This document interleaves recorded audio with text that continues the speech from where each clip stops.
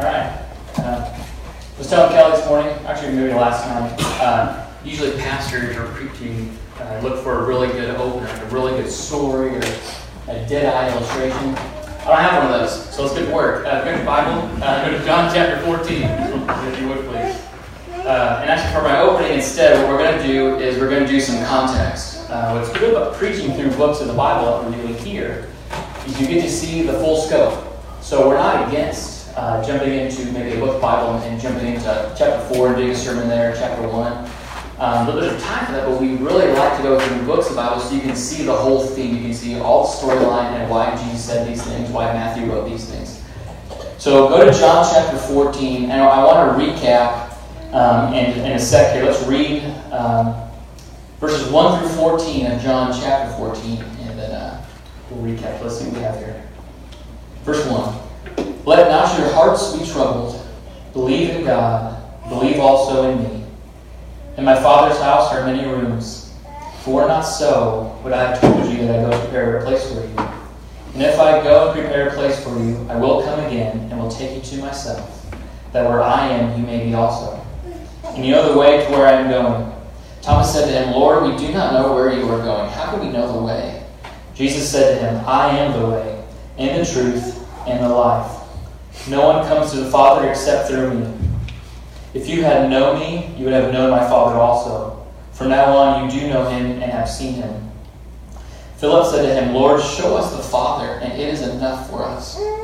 Jesus said to him, Have I been with you so long, and you still do not know me, Philip? Whoever has seen me has seen the Father. How can you say, Show us the Father? Do you not believe that I am in the Father, and the Father is in me? The words that I say to you, I do not speak on my own authority, but the Father who dwells in me does his works. Believe me that I am in the Father, and the Father is in me, or else believe on account of the works themselves. Truly, truly, I say to you, whoever believes in me will also do the works that I do, and greater works than these will he do, because I am going to the Father. Whatever you ask in my name, this I will do, that the Father may be glorified in the Son. If you ask me anything in my name, I will do it. So if you go to John chapter 13, and if you remember what Jared's been kind of taking us through, there's been some very interesting things going on. Okay, so to set the stage, in verses 1 and 2, John is the Holy Spirit-inspired commentator on what's going on. And he says that Jesus knows that he's getting ready to leave. So he's getting ready to die, and Jesus knows this. And it says that he's loved his disciples, his people, his own, to the end. Okay, so Jesus knows the time is getting close. I'm getting ready to die. It's going to get really tough soon, right? And then we see in this mysterious way in verse 2, Satan is involved. So it says that the devil put it in the heart of Judas to betray. So you have, it's already getting tense. There's all this friction building, all this crazy is getting ready to happen. And then Satan shows up and says, yep, I'm here too. Okay? Then we see in verses 10 through 11 that Jesus is washing the disciples' feet. But then he says something really surprising. He says, now all of you are clean, but one of you is not. So the disciples kind of sit back and go, okay, so there's a traitor. So now they're really freaking out. Because, it's not me, right? I knew it was that guy. They don't know who it is. They don't know what's going on. They know that someone's going to betray because Jesus said so. Jesus says in verse 18 of chapter 13 that this is actually the plan of Scripture, so it's going to happen. There's no thwarting it.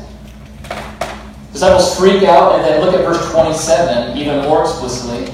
Not only does Satan put it into the heart, but in some strange way that the Bible talks about, Satan enters into him. So you have Satan again, not just there, but he's in a person. So, what is going on in this text? Okay? And then to make it worse, go to verse 33. Verse 33. Jesus says some very encouraging things. Hey, I'm getting ready to leave. You can't come. Jesus, Satan's here. Jesus is going to betray us. And we can't even go with you where you're going. Could it get any worse? It actually could. My favorite person in the Bible might have to be Peter. I think he's just quick shooting. He just, I shot too early. He's kind of the Barney Fife. He just shoots and doesn't know. Well, darn it. He just talks too fast, right? He just doesn't think. And Peter says, Jesus, wherever you go, Jesus goes, Peter, you didn't know me 3 times. Who are you kidding? Encouraging words.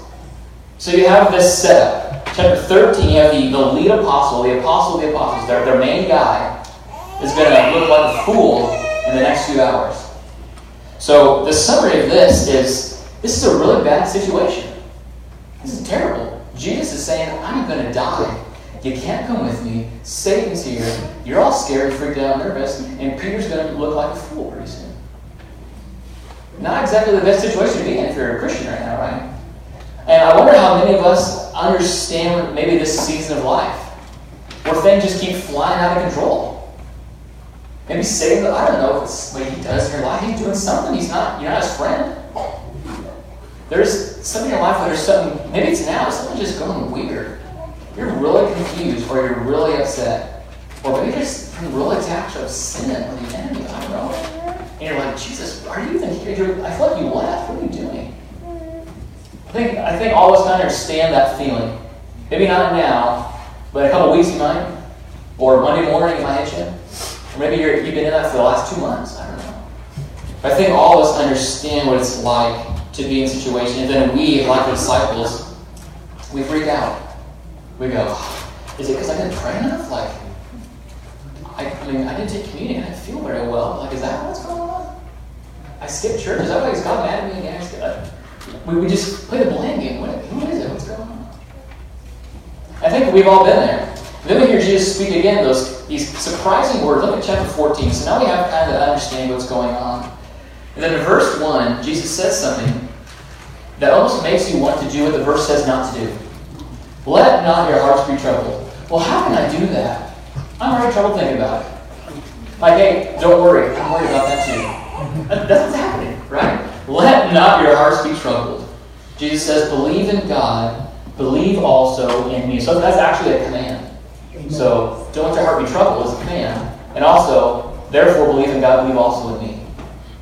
So the sermon for today, the title I kind of had, is the biblical cure for the troubled heart. Okay, so we have sorrow, we have worry, we have Satan's involved, we have sinful men betraying, whatever it may be. Jesus says the cure is, let not your hearts be troubled. Believe in God, believe also in me. And what he's not going to tell us to do, he's not going to tell us to go binge on Netflix to kind of numb ourselves to the world. It's really easy. I'm guilty here. He's not going to tell us to go outside and hide in the woods and be like, well, if I shoot some stuff, I won't think about it. Which I think those are good things to shoot things. It's fun. He's not going to tell us to sleep the day away and say, I'll do it tomorrow. Jesus is going to say some words that are going to say, right now, while you're worried and troubled, believe in God, believe also in me. Here's 3 reasons why. And Jesus is going to map it out for you. That's what we're going to do. We're going to see why we shouldn't be worried. Because everything in this world is temporal, believe it or not. So everything he's going to say is going to have an eternal weight. It's going to be very significant, very unchanging, very steady, okay? And faith, I want to define faith real quickly. Not just empty faith, just believe a little bit better. That's belief in your own belief. Okay? We're not talking about that. We're talking about belief in an actual person. And an unchanging standard, right? So, biblical belief is not the strength of your faith, but the object of your faith. Right? So you can be a weakling, you can be just terrified, but because Jesus is so powerful and omnipotent, he will hold you fast. And we know that. So the point is not, if you believe harder, you're going to be okay. It's believe in the unmoving, eternal Christ. And you won't be troubled. That's the cure. So that's what we're going to do. So we're going to see 3 things. And since I'm Baptist, I got to use the same letter for all of them. So, our eternal dwellings, his eternal authority, and God's eternal glory. That's where we're going to go. So eternal dwellings, his eternal authority, and God's eternal glory. So first I want to take us to the assurance of our hope, of our eternal abiding, of our rest. So we're going to go first. So if you read verse 2, in my Father's house are many rooms. If it were not so, would I have told you that I could prepare a place for you? I assume I'm not the only one, but when you read this verse, did anybody think of a song called It's a Big, Big House with Lots and Lots of Room, Big, Big Head Nodding? Thank you very much. Audio adrenaline has done a lot of good stuff. It's my Father's house, right? So verse 2, Jesus talks about my Father's house, that there's many rooms. So Jesus says where he's going to a familiar place, not a place that they worry about. He's not going to some mysterious realm where he's just going to be gone forever. He's going to a place that Jesus actually knows very well. He's going to his dad's house, his Father's house. That's where he's going. where God sits on the throne. That's heaven. I think we know that's heaven, but in case you didn't know, the Father rules in heaven. That's where he resides, okay? I think every person in the world has this longing sense or understanding that heaven exists, or at least there's something heaven-like, right? Like we all know that when something bad happens, it shouldn't be this way. There's a piece of the Garden of Eden just lodged in your heart's in. People shouldn't be dying this young. Why is this happening? This is just your heart just goes, that's injustice. Like we know this shouldn't be the way it's supposed to be. We know that. We know there's something wrong with the world. There's something busted up. Something is wrong. And we know things ought not be this way. So Jesus says he's leaving to his Father's house, a place where there's no more pain, no more crying and sorrow, no more sin, no more death, no more decay, no more locked doors. Ever think about that? Go walk into your house. Heaven, who cares? Walk in. No more hospitals. No more 911. No more calls in the night. They're just terrifying. That's where Jesus is going. He's going to a really good place. And what's interesting is Jesus tells us this. He tells us it's my Father's house, but also he says something about it. Look at verse 2 again, the second half. There are many rooms. If it were not so, would I have told you that I go to prepare a place for you? So in heaven, guess what? It's a big, big house. It's a lot of room. It truly is. And I think the second thing about heaven that we think about is not only does it exist, but I think mankind in general would say, if it exists, I should be going there. I'm not that bad. All right, one sin isn't really that bad. Just lied. Right? My parents were really just harsh on me, so I just looked at it twice. Curfew at 10:30. Right? Sin's not that bad. It's not a big deal, right? About a year ago, Ligonier, which is R.C. Sproul's ministry, he was the founder of and the main guy behind, and Lifeway, they did this huge poll where they polled, I think it was about 1,000 people roughly. I think if I had more, I could get the exact number down, I forgot to write it down. And they asked all these questions about doctrine. They asked if you're a Christian, people would say yes or no. And if you were, they'd ask you a series of questions about just, do you believe the Bible is the Word of God? Do you believe Jesus, do you believe Jesus is God? Do you believe whatever, okay? And one of the questions that they asked was, do you believe that heaven is a place, quote, where all people will ultimately be reunited with their loved ones? So heaven, the mass opinion poll, I think the percentage was like 60% of people, okay, believe that heaven is a place where, for the most part, all people will go to see their friends and family that die. So basically, yeah, we're all going to go except for that robber that I know. And that guy who shot that school. They're not going, but we are. That's the common understanding of heaven. So most people believe that they have nothing to worry about. Jesus must be talking about somebody else. But the question of the text, if you've ever thought about it, is, what does he mean that I'm going to prepare a place? You ever think about that? Look at verse 2. I'm going to prepare a place for you. I know Jesus was a carpenter. I don't think that's the drift he's trying to get at. Like, I'm going to go up there, go to Depot, it's going to look real good. I don't think he has to do any cleaning. So, what's preparing a place? What does he mean by that? What's good about having a computer is I don't have to know anything about Greek. You can just click a button that says Greek and it pops it all up, okay? The Greek word for many rooms, if you have the New American Standard, your Bible will say eternal dwellings. Okay, apparently that's the best translation for people who are smart than I am. Okay, so that's the best understanding. So not just rooms or many mansions. I think with the King James said many mansions, right? The best understanding is eternal dwellings. So an eternal place where you're going to be forever. So my Father's house has many eternal dwellings, and I'm going to go prepare that place for you. How does Jesus prepare an eternal dwelling for you? Let's question the text, right? How does he do that? If you look in the Old Testament, where God dwelled is the temple, correct? That's where God's presence was most seen and visibly shown. There'd be fire, there'd be smoke, there'd be, you touch it, you're going to die. Okay, that's where God was. In the book of Hebrews and Revelation, the Bible says that temple on earth was like a fuzzy picture. If you put your hand to the light, you see a shadow of your hand, right? Is that your hand? Surprise. No, it's not. It's a shadow of your hand, right? So it's an image, a foggy picture of what your hand actually is. This is the substance, that's the picture. The temple on earth was the shadow. The real temple, the real picture, was heaven, where God dwelled. That was the substance. But we see a foggy picture, like a foggy image of what it was like, where where God would dwell. Hebrews says the true and better temple is in heaven. And remember in John 2 when Jesus flips tables? My favorite part is flips tables, right? He says, don't make my whose house, we call it? My Father's house. So Jesus knows the temple is his Father's house. Not just a shadow one, but the actual substance, the heavenly one. So think about this every time. How does Jesus go to heaven, prepare a place for you eternally in heaven? What does he do? There's a cross. Prepare you on the cross. That's how he prepares for you. He doesn't build anything. The go he's talking about is to death. Jesus Christ came into the world to go to the cross. That's why he came, was to die. He would suffer wrath so we would enjoy eternity. That's a great exchange. His wrath bore our judgment, and we get his credit, his A+. We get that forever. So preparing for us, he's saying, guys, I'm going to leave and go to heaven. I'm going to make sure you get there. I'm going to prepare it for you. So I'm going to die this gruesome death, and it's going to be yours. Good news. Make your heart settle like, you went to the cross for me? Over my guilty thoughts, my actions, and how I think. I went to the cross for this? He loves me that much. That's what Jesus does. He leaves his Father's house for strangers, and just just read Romans 5. For enemies, the Bible says. We're not on good terms. We don't like him. We hate him. The Bible says we hate him. But he came to leave his house that we have a place there as children of God as we know it. We're children. We're his. He owns us. In a fatherly, loving way. And what love is that? It's the cross. The psalmist writes this in Psalm 5. Evil may not dwell with you. Uh-oh.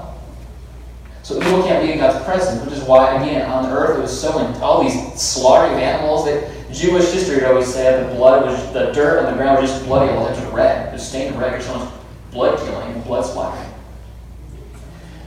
So evil had to be covered. And again, that's a shadow. Animals don't take away the sin. They're covered. It's a picture of what Christ would do. Take away our sin so we would dwell and have a presence with him in the temple in heaven. Make sense? Isn't that cool? He goes to the cross for us. We might dwell there eternally. So when the earth seems to give way, things are shaken, it's going to end soon. You got eternity forever. Never. Your Father's house, his and yours, your Father's house. And it's secured for you.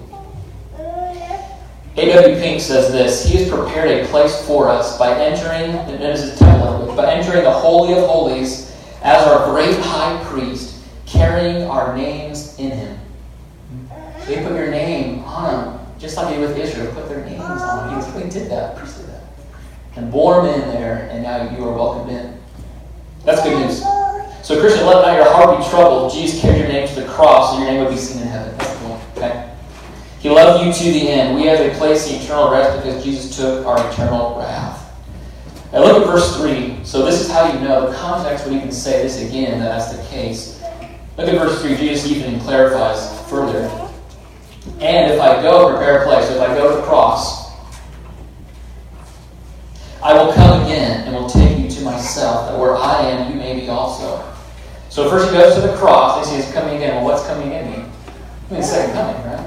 When Jesus comes back. So not only is he going to prepare it for us perfectly, finally, debt paid, he's like, I'll make sure I get you there. I'm going to come get you. What does that mean? That's how much he loves you. I'm going to sit down again. I'm going to gather my people, and they're going to come with me, and that way where I am, you may be also.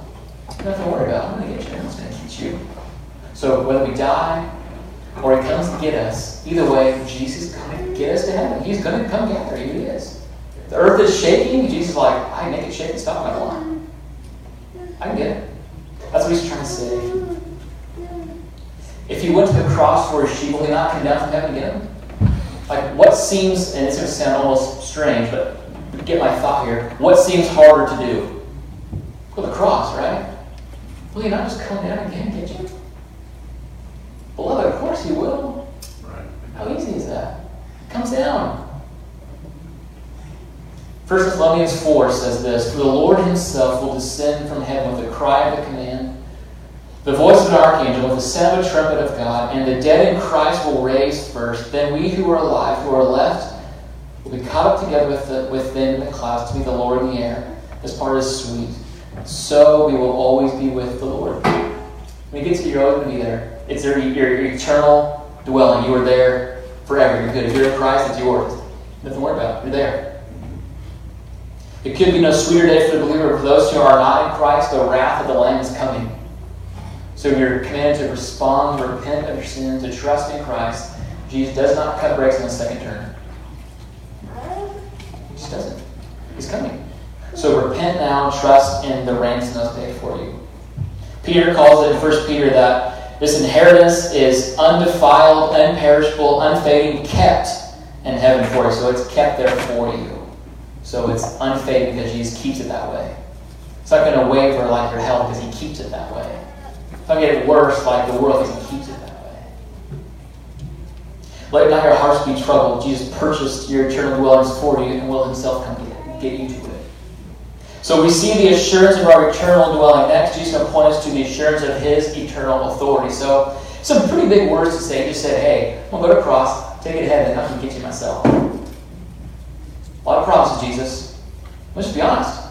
He just said that I'm going to die, come back and get you and take you there. Can Jesus promise those things? We trust Him. So next is His eternal authority.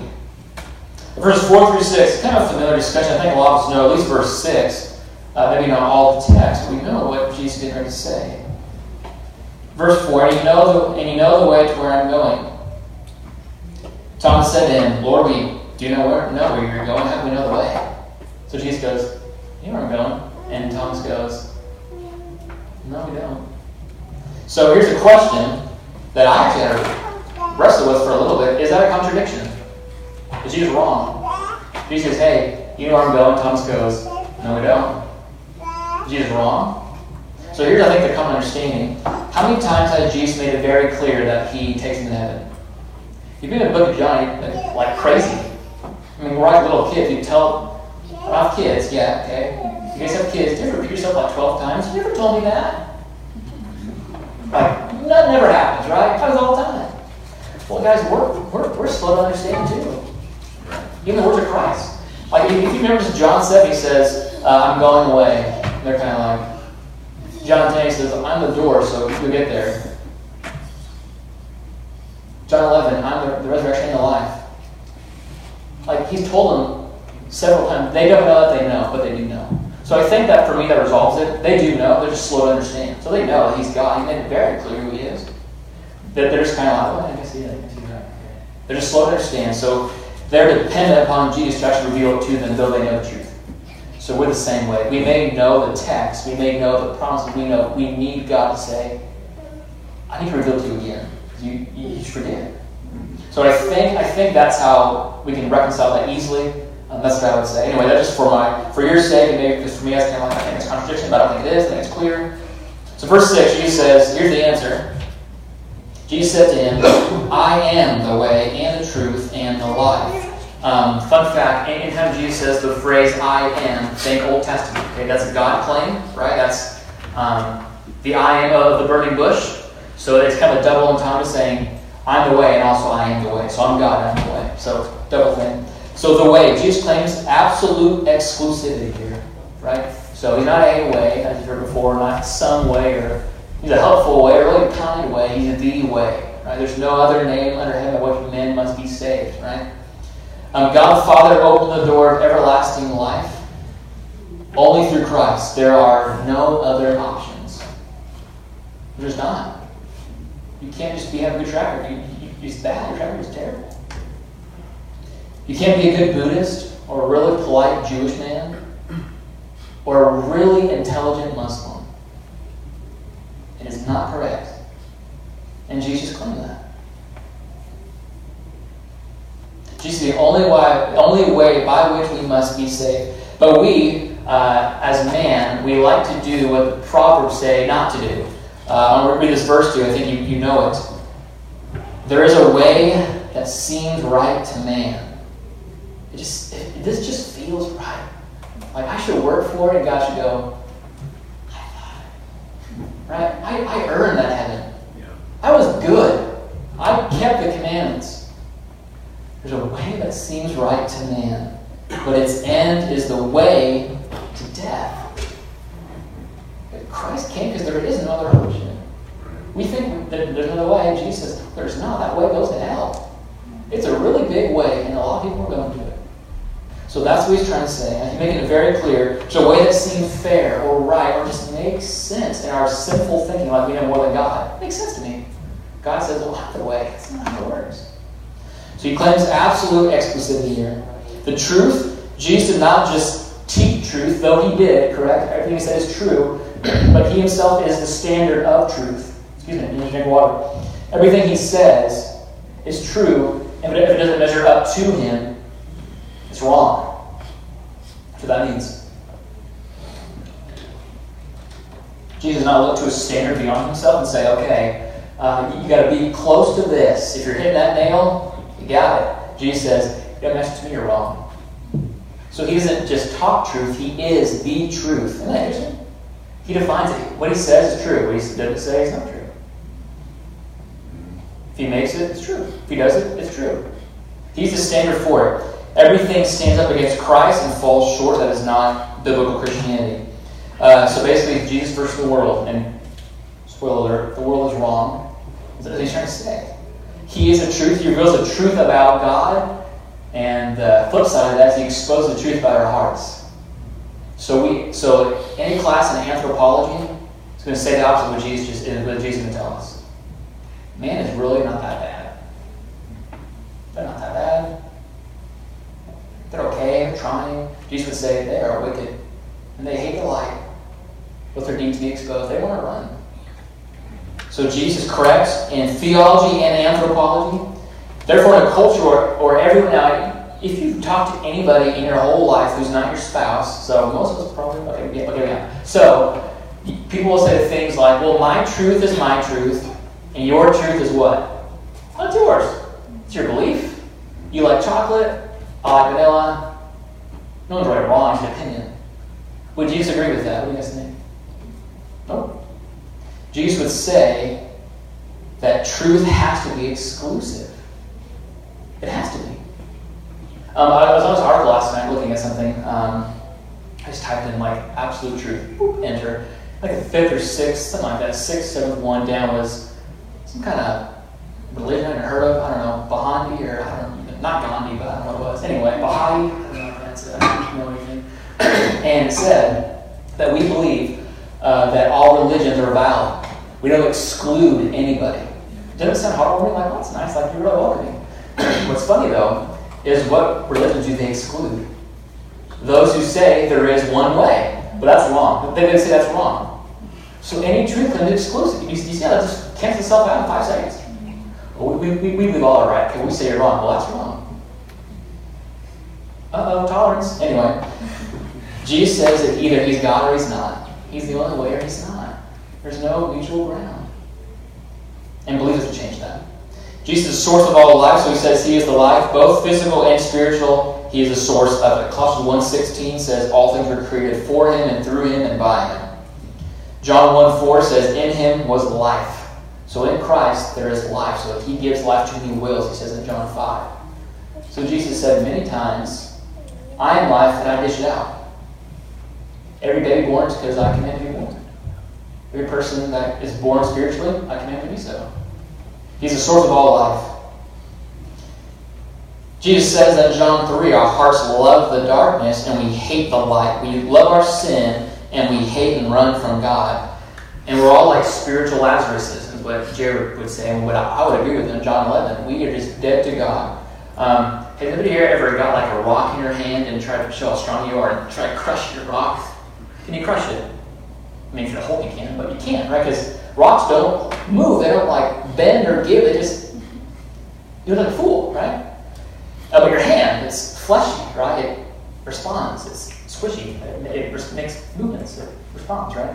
So God says before we're in Christ, when we're spiritually dead and alive to the world, our hearts are like a rock. They don't respond to the commands. They just bounce off. There's no response. There's no give. It's just hard. So we need Jesus, we need the Holy Spirit to apply the work of the cross to our hearts, and we get a new heart, the Bible says, a heart of flesh, which is responsive. It commands go, oh, I can do that. I do want to tell the truth. I can do that. Yeah, I don't want to sin. Okay, so I do want to believe. Yeah. So that's the change that only Jesus can give. He grants life to whom He will.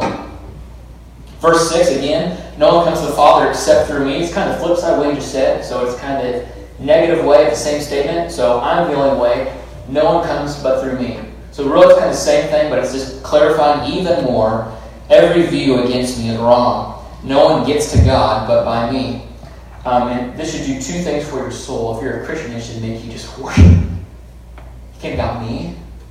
He's the only one. He came and got me.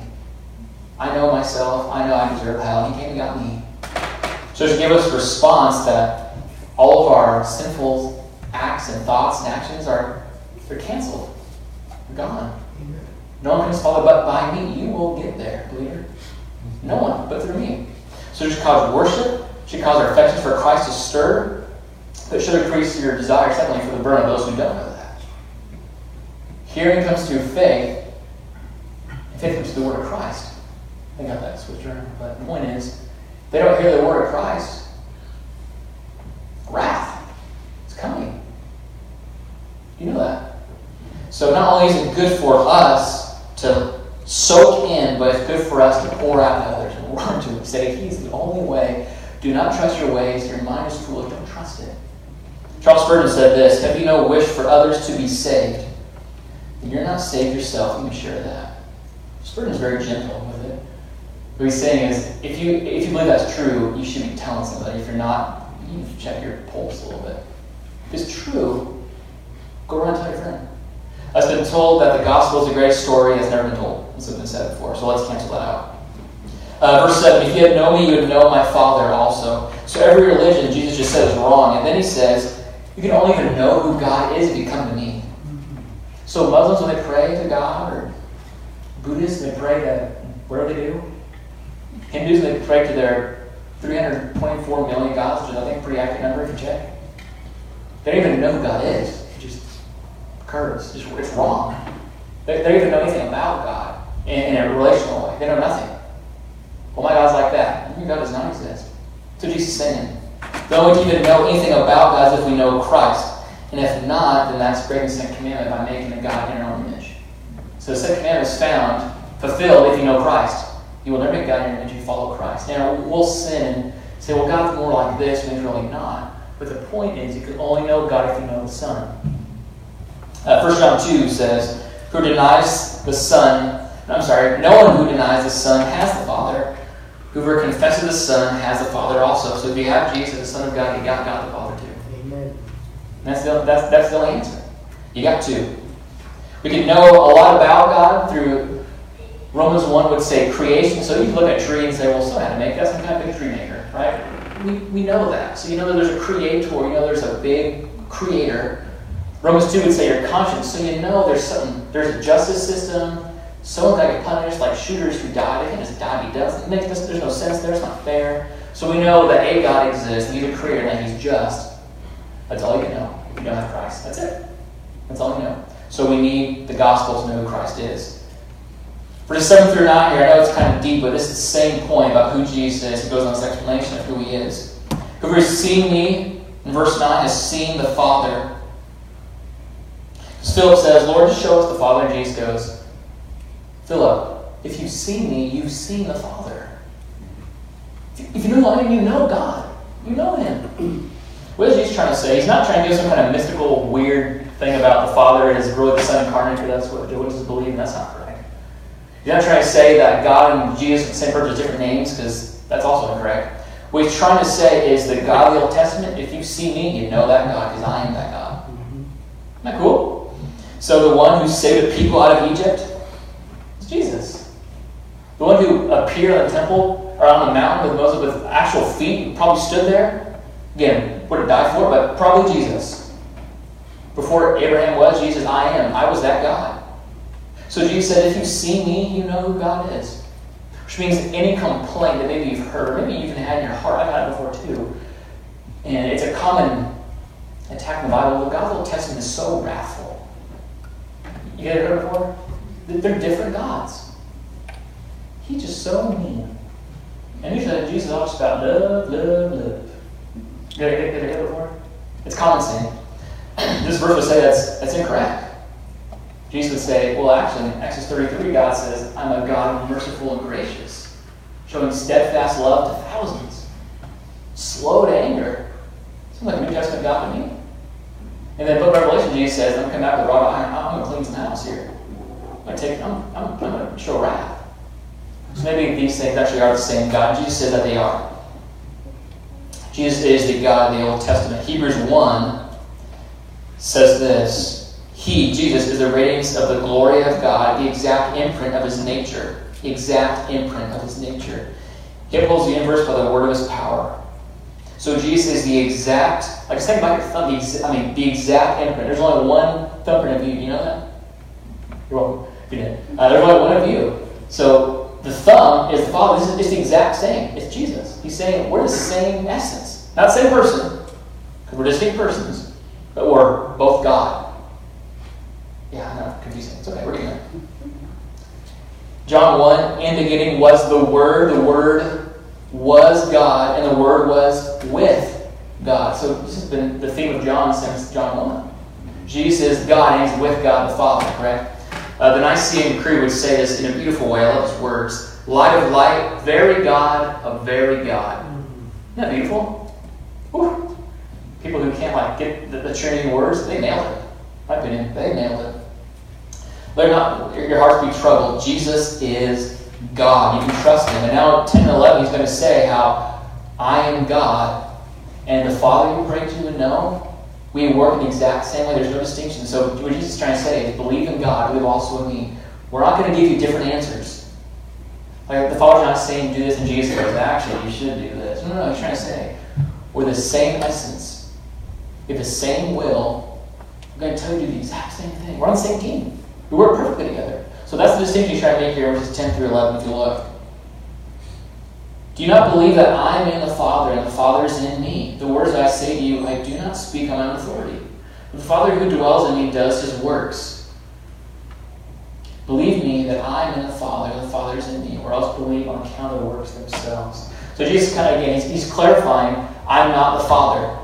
I think I have to be so clear. He's not saying he's God the Father, but he's one with God the Father. That makes sense. That's what he's trying to clarify for us. So this text actually explains the Godhead a little better. It makes us understand that Jesus is God, yet distinct from God the Father. Furthermore, in verse 10, Jesus says this, I do not speak on my own authority, but the Father who dwells in me does his works. All that Jesus says, the Father has authorized him to say. So every harsh word or convicting word or just comforting word of Jesus, the Father's saying, yeah, I said the exact same thing. So when someone says, well, God told me so. Well, this doesn't say, well, he didn't tell you so. So Jesus is trying to say, we operate on the same wavelength. We're both God. Yet there's one God. That's awesome, isn't it? Now, if you look at verse 10, when I took these notes down, I thought I wrote something wrong. So read verse 10 with me, if you would. Not out loud, I'll read it out loud. The second part. Do not speak on my own authority, but the Father who dwells in me does his works. Now, I thought this said words at first, because you said speaking, right? I speak on my own authority, the Father does his works. You think he would say words, right? I thought so. But I was kind of like, wait, he says works. So what that means is Jesus' words are the Father's works. So confusing, but think about this for a minute, if you will. Have you read the book of Genesis before? Very first book of the Bible, Genesis? Mm-hmm. When God says, what happens? What he said. So God's command creates what it commands, right?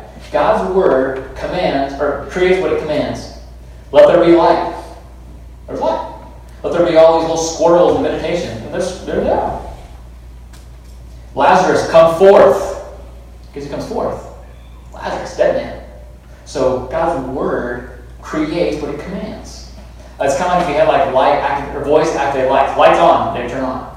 So God does that in everything. Everything. Which is why God's word is so powerful and necessary for salvation. Jared seems to always single me out for apologetics. I don't know a lot about him. I just like him. So I'm not so much scholar, just real clear. I appreciate the plug-in, but a little apologetics were helpful for me when I was very skeptical and just like, maybe the Quran's right. I don't know. Like maybe. So I'm all for apologetics. I think they're great. But what is interesting is the reason why knowledge doesn't save a person, because knowledge isn't the problem. So the reason why, if you can give someone all the evidence in the whole world, now could God use that? Yes, I'm not saying nay to that. But if God gives more evidence, I believe He exists. What more do you want? Creation, conscience, in Christ. What more do you need? So that's why when you're sharing the gospel with somebody, use the Bible. Well, God says we need to repent and believe. According to verse. Because the Bible creates what it commands. If they need repentance and faith, tell them God said you need to repent and believe in His Son. So God's Word, if that's true, if God's Word is that powerful to make a light appear out of nothing, we should use it when we're talking about what we're doing with the gospel. Does that make sense? That's what Jesus is trying to say here. Believe me that I am the Father and the Father is in me, or else believe on account of the works themselves. What Jesus is trying to say very clearly is, look, I've raised a dead man to life. I've fed thousands. I've healed people like crazy. And yet, your dead heart has come to life. You know who I am. So God's works include your salvation. Do you see the power of God to save the dead? Think about it. You did not want God. I did it. Like my own thing. You loved sin. It was attractive. Like you're like a fish in a lure. Oh, that's beautiful. When God would show His hand, He would say, get away. You'd stop it. Or you'd cuss at Him. Whatever. How many guys would do it? And then all of a sudden now you love the things of God. And you hate sin. Is that not a miracle? What you're trying to say is, if you look at the work done in your heart, that's the works that show who I am. I saved your soul. You're not going to hell. You're going to heaven. Eternally, forever. So Jesus' authority here is making it very clear. I am God. You can trust me. You can depend on me. You should worship me. You should treasure me with all your heart because I am the creator of all things. Good trust Him. Last point here. Jesus clarified who He is. Now we're going to see that Jesus is going to orchestrate all things, even your prayers, for the best end possible. The best end. So God's eternal glory. Look at verse 12. People who say Jesus never claimed to be God, these verses which make it very clear overall that He is, but especially these few. Truly, truly, I say to you, verse 12, whoever believes in me will also do the works that I do. And greater works than these will he do because I'm going to the Father. The book of Acts is a very interesting book. You read the book of Acts. A lot of things happen. And if you notice, what Jesus said is, hey, don't do anything until I come back. And they're like, what? So He comes back and says, don't do anything until I send the Spirit. And they're like, what? Jesus, so they're always confused. Jesus sends the Spirit, and then what happens? Dead people come to life like crazy. You guys read the book of Acts? It's nuts. Like demons being cast out of people. There's miracles happening. The apostles are doing the works of Christ. So they did. So the works He's talking about are my apostles are going to make it very clear, you speak for me. You do the works that I've done. And whether that ends with them or begins with us is not for discussion. That's not what I'm talking about right now. The point is, the Holy Spirit is how the works of Jesus are carried out in the world. Through us, through people who are just weary, confused, and weak. And here's the funny part. Greater work. Jesus, really? I can do something greater than work. Anybody walking on water here? No hands up so far. There's a water days on Wednesday, I'm kidding. Greater works than walking on water? Feeding 5,000 Lunchable? Come on, Jesus. Greater works. Greater. I think it depends on how you understand the word greater. What's greater? Physical healing or eternal rest? Measure your heart, Christian. Physical healing is great. But if you beat your arm, you'll go to hell. Not that great. Jesus is trying to say the greatest work is seeing a sinner come to life. So the angels see it best. Easy Siri, Joe. The angels see it best. They see that this is not flesh and blood, this is spirit. This is spiritual warfare. They see a guy who is under the control of Satan go, I want Christ. 1 Peter 1 says that they see the gospel and they're kind of like, how's that going to happen? It says they're longing to look into it. So the gospel that we say, you know what we're curious about? How that guy's hand came back to life in Mark chapter 5. The angel would say, we see a dead guy come to life spiritually, we see it all the time. We should learn from the angels just a little bit. They're beholding this gospel. And they're moved by it. So that's what they're doing. They're doing correct. So let's be more caught up in spiritual salvation and physical change. Both are great, but one's greater. And Jesus trying to make it very clear. The greater works are us preaching the gospel, of Saul of Tarsus being saved, of the Philippian jailer becoming a Christian. Those are the greater works. And Jesus says will happen because he is going to the Father. So when Jesus ascends, the Spirit descends, empowers us who are weak and doubtful, and a lot of them don't believe that we have it. Empowers us to do things that we don't even know we do. Pray. Preach the gospel. Talk to people. Have a word come to your head. Right? He empowers us to do these things, and God gets the glory. Verse 13 and 14, then we'll close. Jesus calls us to the point of prayer. He says this, whatever you ask in my name, this I will do, that the Father may be glorified in the Son. So what does in his name mean? Jesus said, ask me anything you want. And Prosperity Gospel says, ask me anything you want. I'll give it to you. Just keep asking. Give more, I'll give it to you. It's not true. What Jesus says here, ask anything in my name, in my authority, in my character, that's consistent with my nature, in my will. That's what he means. Ask anything in my name and I'll do it. What is his will? Beloved, the same will of the Father. What's the Father's will? It's in your lap or on your phone. That's his word. That's his will. That you grow in Christ, that you would trust him not for provision, that you would love your wife, that you discipline your son, that you not be slothful. To be bold in the gospel. That's his will. How about things you don't know? God, should I take this job and whatever? Well, should I take this raise? Pray, ask, make a decision. Read the Bible. Let's see that. Well, not good help there. Pray, ask a Christian friend, take a shot, see what God wants to do. He'll do what he wants. That's how you do that.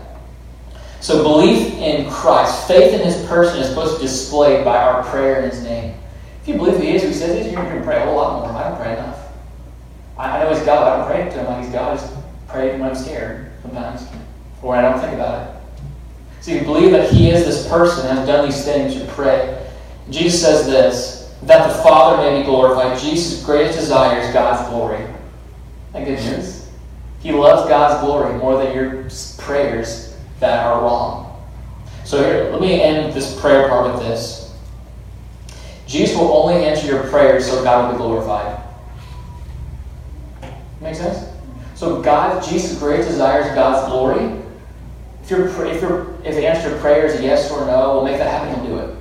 If it won't, he won't do it. Because God knows better than we do. In our prayers. We should be praying, Father, your will, not mine. Like Jesus prayed. That's what we should be praying. Jesus says in verse 14, if you ask me anything in my name, I will do it. Because Jesus has all authority in heaven and on earth. And he'll do it. Christian, ask Jesus. Pray to him. Talk to him. He'll do it. He's all authority. So believe in God, believe also in me. In the midst of fear and trembling, we know that we have an eternal dwelling. Jesus has eternal authority, and God works all things for his eternal glory. I want to end with one passage to read from a song, not the scriptures. And though this world with devils filled should threaten to undo us, we will not fear, for God has willed his truth to triumph through us. The prince of darkness grim, we tremble not for him. His rage we can endure, for lo, his doom is sure. One little word shall fell him.